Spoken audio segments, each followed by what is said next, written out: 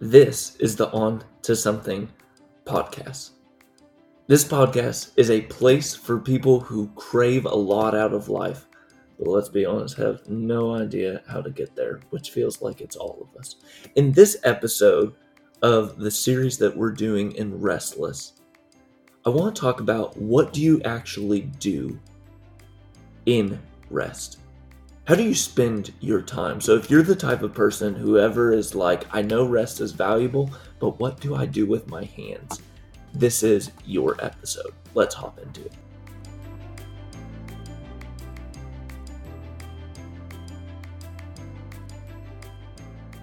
Have you ever considered what is waiting for you? Let me give you an example. A while ago, I went back home and it was on the week where my birthday was happening. And one of the routines that I have done ever since I left home is the immediate moment I get home, I check the most important room in the house. And no, that would not be the sunroom, the living room, or the bathroom. That's right. I go and I check the kitchen. And this time in which I went and checked the kitchen, I found some very unfortunate news. After ravaging through the kitchen like a raccoon, I discovered the worst news a young man like myself can uncover. The kitchen being completely empty.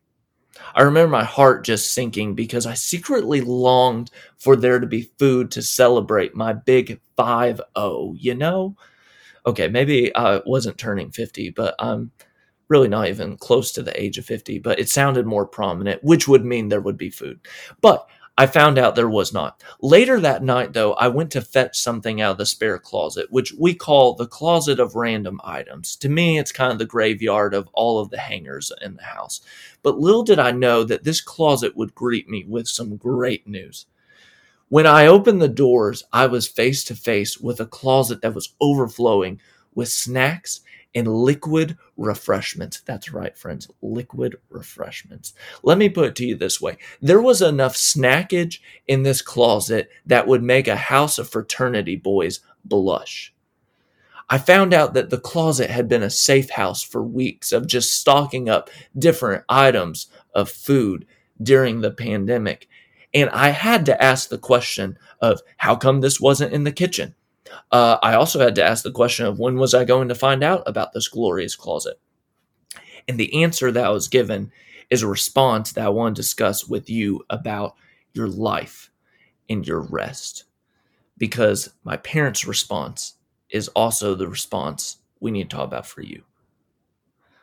They said you would find out about it when the day came, meaning my birthday. Here's the deal. I want you to find it. There is something that awaits for you on your day or your time of rest. And when we make room for rest, there's room in our hearts for surprising things we didn't even know about. What is waiting for you exactly? I don't know. I don't know your life, but I want to help you find it. I want to help you find your stash of acorns, your pot of gold that's magically delicious, your closet full of liquid refreshments. Wait, what? You get it. It's a metaphor. There is great joy waiting for you, and it's right underneath your nose. And I want to help you find it. Let's keep going. Think about it this way. When is the last time that you've mouthed the words underneath your breath? That was restful. We think those words tend to find us when we go away somewhere or we go away to do something extravagant once a year, but that's not enough for your soul. And let's be honest, that costs too much to your soul. Rest is not about getting away as much as it's learning about how to make a way for it to enter your life. It's something we learn how to create and invite. The creation story in the scriptures is actually a moment of creation and invitation. If you've ever heard it before, it's basically a walk of day by day of describing the nature of God creating in the world, and the last day being the day where God rests from the work that God does. Now, the connotation that usually goes with the seventh day is that God rested and did nothing. But if you lean closely in listening to the story, that's not actually what you find. If you look closely, you will find the words, on the seventh day, God finished God's work and rested. Meaning on the seventh day, God wasn't doing any divine thumb twiddling. When people were describing the nature of rest of God, it was an active type of rest, not a passive type of rest. The experts of the story would actually point out how there was an act of creation on the seventh day. It actually has an activity, a word, which I'm just going to pronounce minua. The word which we've simplified to be rest is more than just not doing work or strain. It means bringing to a state of being. And what state of being did God bring on the seventh day? Well, experts like Abram Heschel say that the seventh day is where God created tranquility, serenity, and peace. In other words, God didn't just create physical space, but created a time. Rest is an atmosphere to be created. And if our rest is to mimic God's rest, then our rest should also be an atmosphere. And this gets at why this is important for you. Because rest isn't about doing nothing in the time that you allot for it. A state of rest doesn't just naturally rush into your life because you stop doing things in your life. True rest is one of creating an atmosphere of peace and tranquility and wholeness.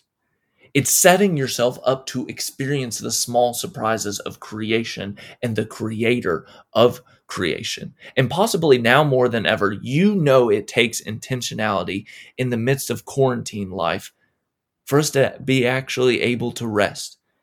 If you live in the same place where you work, it's inevitably difficult to just flip the switch. So let's talk about how to invite an atmosphere of rest in your life, no matter where you're doing life right now. There's this thinker by the name of Daniel Fleming who has this great observation about the result of the world going in a different way than God intended for it. In that same creation story, at one point, God is actually saying the inevitable result of humanity's struggle because they've chosen a different way. The text actually says it like this, that by the sweat of your brow, you will toil and eat food. Now, when we hear the phrase sweat of your brow, we tend to think of it in a metaphorical sense of saying, look, you're going to need to hustle more in life now. And Daniel observes, though, that the ancient meaning wouldn't talk about the actual sweat of your brow, but it would actually be closer to a sense of the anxiety around your work.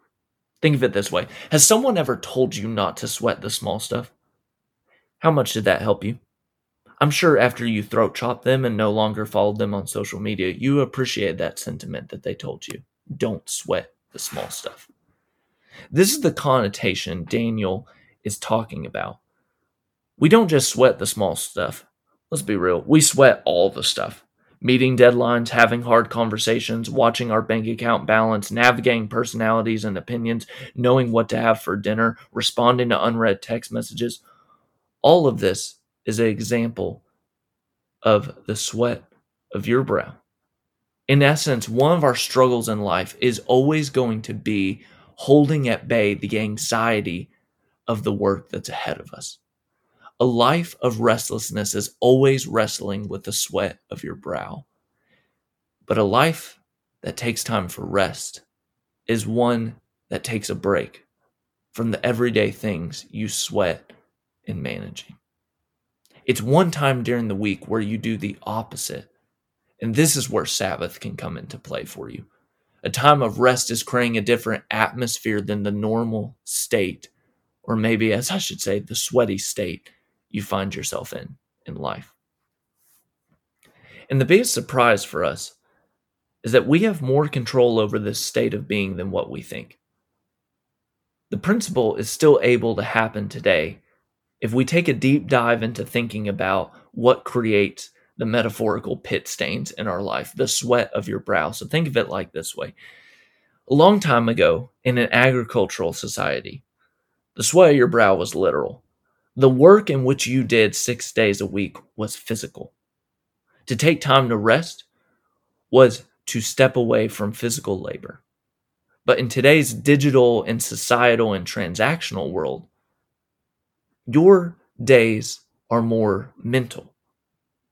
So rest is taking time away from the mental calisthenics you do every day in order to be able to rest in a different way. And here's where my own perspective for Sabbath has formed off of the shoulders of other people.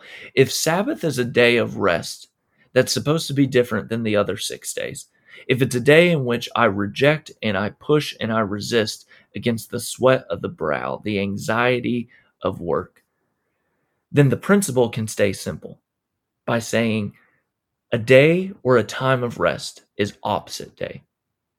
If we sweat it mentally during the week, we try our best to not do mental tasks during the day or time of the week that is our rest. We let this principle guide us in setting up an atmosphere that's different than the other 6 days where we sweat it in life. Now, let's talk about how do you actually structure a time in which you're not sweating the things that you sweat the rest of the week. One of the most helpful breakdowns I've heard of a time of rest is from a writer by the name of Marva Dawn. She gives a very practical outline of how to design a time of rest that's different than the rest of the week. She talks about this rest in 4 categories. Categories that if you embrace them, you will most likely find yourself finding the surprise that awaits you. It may not be a big bag of Doritos or liquid refreshments, but the surprise is there. Sabbath, in her words, is ceasing, resting, embracing, and feasting. This is how you can easily determine your time of rest. Take the principle of making it opposite day and apply it to each of these categories. Now, let me walk you through each of them with the question. Ceasing. Here's the question you ask with that. What do you do every day that you need to stop doing during your time of rest? See how it's the opposite? Okay, with resting. What do you need to give a break or take a break away from on this day of rest? How about embracing? What or who can you make a unique time for that you don't have time for in the rest of your week? And with feasting, what can you take time to enjoy and consume that you don't get the chance to during the week? Now, if this isn't fully resonating yet, let me walk you through what we in the Witcher household have done in answering these questions to create an atmosphere that makes up a day of rest. Okay, so the first one is, say it out loud, ceasing. Wonderful, wonderful. Don't worry, that person won't keep staring at you even though you're talking to yourself. So here's how I came to the ceasing piece. A large part of my job is writing, creating, and speaking. So on our times of rest, I don't create or write at all.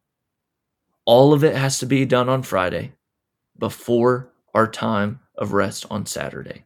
Days of rest are days for me to take in incredible writing instead of trying to create incredible writing. And I mean writing in every sense of the word, whether that's preparing a lesson, writing emails, writing something to other people, all of it. The writing ceases. All right, for the second category, resting.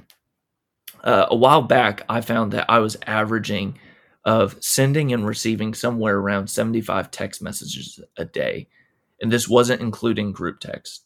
And because of the nature of my job, I have to be able to answer on the same phone that is my personal phone. So I found that what's the thing that I can rest from once a week that I can't the rest of the week? It's my phone.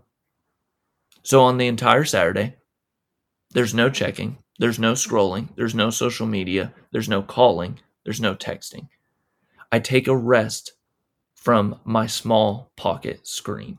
My soul rests from responsibilities and responding to people. There is a time in the week that I cannot get in touch with someone.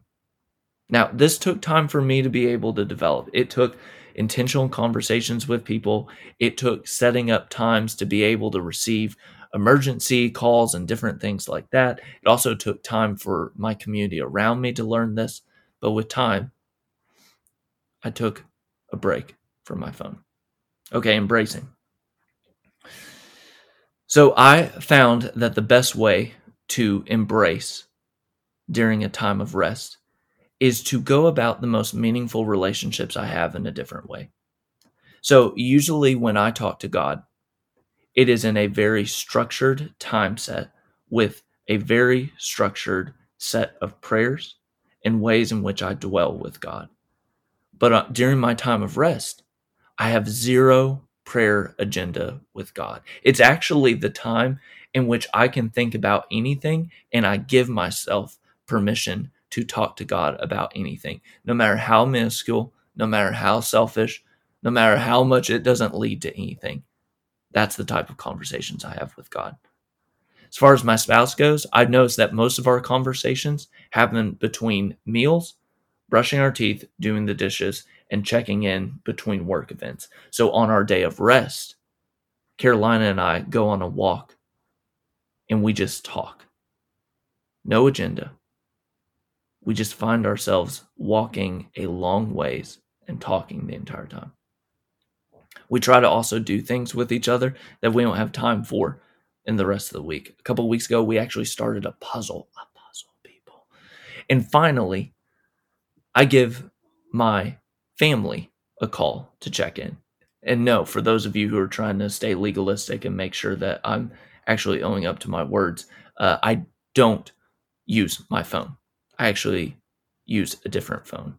And in essence, I change the pace and dynamic of conversations. When I check in with family during the week, it's quick, it's transactional. On our time of rest, though, it's a space to just have normal conversations. All right, and then feasting. This one is Carolina's favorite, y'all. On our day of rest, we take all of our health practices and we throw it out the door. We don't tend to cook on days of rest, and we change our dietary restrictions during that time of the week. And we tend to not enjoy desserts during the rest of the week because we have desserts on Saturday, which has been phenomenal because we literally have a ticking time clock in our body that makes us crave Sabbath and times of rest. These are just a few ways that we've created an atmosphere in which we try to rest and keep the sweat of life at bay. I can personally attest to there have been gifts after years of practice with this. I've come out of a time of rest viewing people differently than when I entered into a time of rest. I've made a life decision right after a time of rest. I came to one of my biggest confessions of wrongdoing in my marriage during a time of rest. I've even walked into chaotic situations with a peace that passes all understanding after a time of rest. Friends, if you hear me say anything, there are gifts to be discovered. And the only thing that's needed is for you to set up an atmosphere to receive those gifts. Now let's get back to you because I want this for you. Some of you, as I've been writing this, I'm intentionally speaking very directly to you.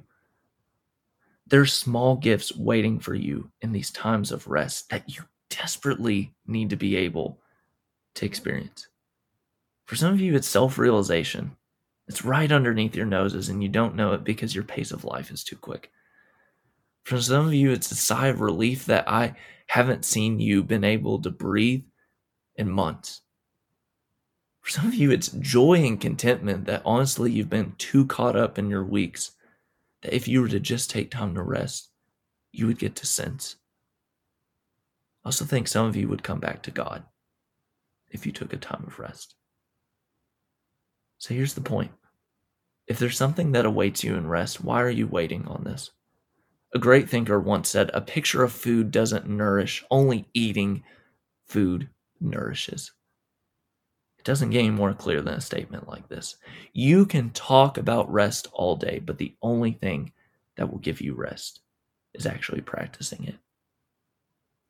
So let's get to it in this order. Pick your time of rest. Tell other people about that rest. Set up your atmosphere for rest. And ask these 4 questions. What can I cease doing that drains me the rest of the week? What can I take a break from in which I can't take a break from the rest of my week? What and who can I make time for in a unique way during my time of rest? And what can I consume slowly and delightfully during my time of rest? Answer these questions, and you will be well on your way to answering what a day of rest looks like for you. And maybe, just maybe, you'll find your snack closet. It's great to be with you wherever we were walking or driving or working out today. I know that times are really difficult and frustrating, so make sure that you're taking time to stay in touch with others and also stay in touch with yourself. Speaking on the lines of staying in touch, also know we want you to stay in touch with us at the Onto Something podcast. So if you're not already on our email list, you can go to our Instagram, go to our bio, and you can enter it in. Also, we want to hear from you. If something resonates well, send us a DM or an email or a mail carrier pigeon, whatever your choice is. We'd also love to know ideas and people that you'd love to hear from in the future. So until next time, friends, may you remember that you are on to something.